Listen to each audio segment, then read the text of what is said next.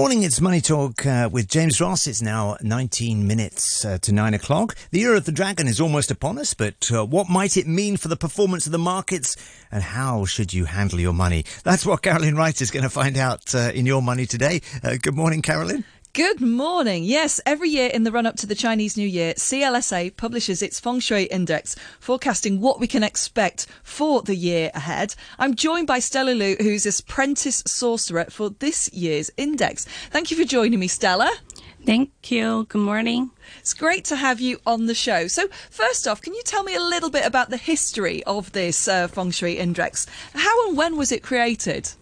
So CLSA's Feng Shui Index was first launched in the Monkey of the Year of 1992, and it initially had a forecast from a group of Feng Shui masters combined with our own view. And to flesh it out, CLSA also predicted the performance of the Hang Seng Index based on the omens. So suddenly we got very famous because in a year we correctly picked the major 7 turns of the Hang Seng Index. And 2024 marks the 30th edition of our Feng Shui Index. Well, it sounds like you did very well that first time around. So who are the masters behind this report? And should we know who they are for predicting the markets generally? Well, actually, we have a Feng Shui consultant, but he prefers to stay anonymous.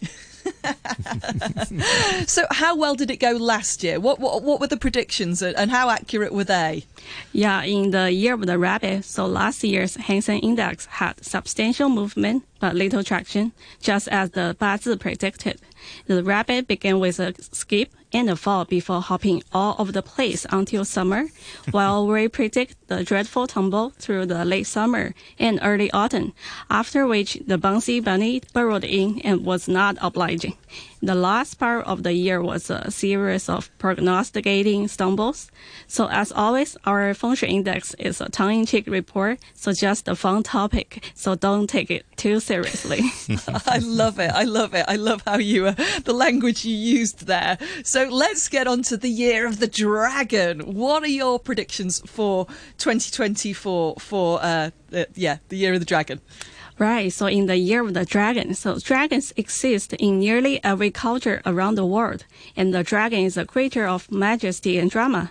So in 2024, with the emergence of the mighty dragon and a new celestial cycle, so this year holds a lot of promise.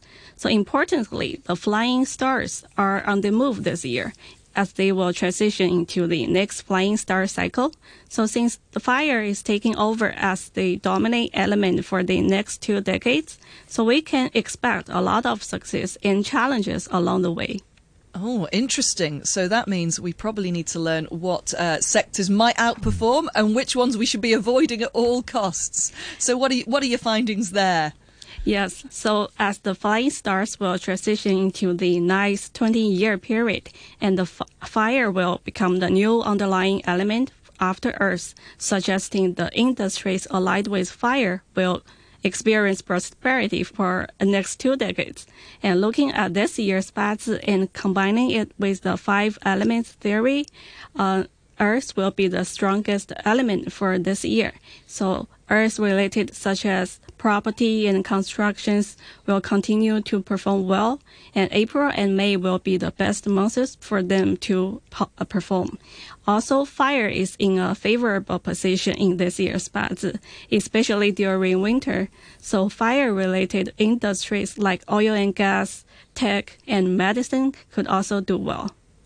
Interesting. What about the ones that might not do so well? Well, unfortunately, water is the weakest of the 5 elements in the Bazi this year. This means water-related business such as travel, shipping, and trade may struggle. But there is no need for concern, as the Earth's Rooster's Bazi brings us enough water to this relationship to keep the channels open. And these sectors will maintain their activity levels, and late summer and autumn might be the bright spots for travel and transport. Okay, so not altogether bad then. Now, it's the Year of the Dragon, but it's also the Year of the Wood Dragon. So what's very specific about it being a Wood Dragon year, would you say?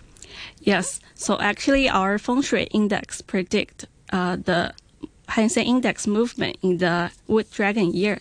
So according to Feng Shui, when dragons have a natural relationship with the rooster in the Chinese zodiac, so as the earth of the dragon produces the metal of the rooster, and with this backdrop, according to Feng Shui, when dragon meets rooster, the Hong Kong market will have a busy and dramatic year full of ups and downs. The Hang Seng Index will have a slow start and begin with a dip, only to dramatically turn around, break even in July and August, and then continue to go up, eventually reaching new heights in the end of the year. Oh, I think a lot of our listeners will be very happy to hear that could be happening.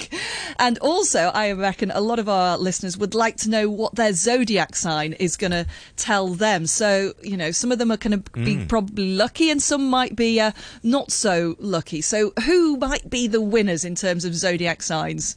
Yes, so this year, as usual, we cast the fortune for all the zodiac. So if you have our Feng Shui report, you may take a look at the cover. So our fantastical cover, which gives you a clue about zodiac's fortune.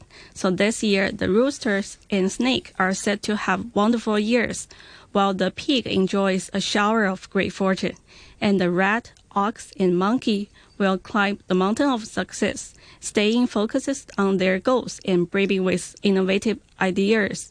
However, the rabbit and dog might face some challenges and hurdles. As for tiger, goat, horse, and dragon, they can expect a fairly average year.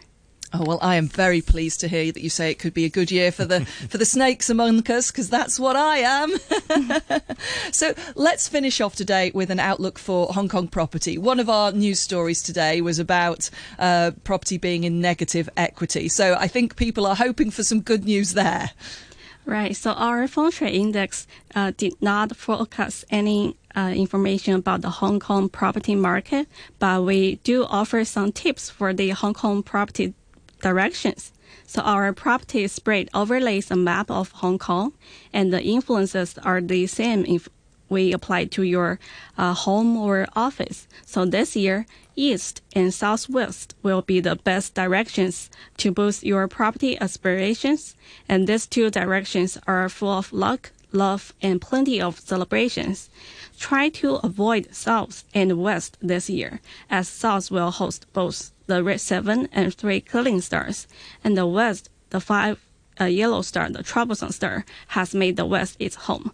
Also, the 2 black star will be in the west for the next 2 decades, which means can bring some challenges like traffic accident and possible illness. But don't worry, just place some metal here to mitigate your negative energy. And we also advise caution in the southeast, as this year's Tai Sui and Grand Duke has taken residence there. So this place, you can avoid some construction activities in the southeast. Well, it's fascinating to hear what your predictions are for the Year of the Dragon. I love it. Stella, you have this great title of Apprentice Sorcerer. Does that come with some kind of costume? How do you do your job as Apprentice Sorcerer? Right. Actually, usually we will wear a Chinese traditional dress for the Feng Shui index forecast. And also, I learned some mysterious workings from our Feng Shui consultant. Ooh, fascinating. Thank you so much for joining us today on Money Talk. That is Stella Liu, who is Apprentice Sorcerer for this year's CLSA Feng Shui Index.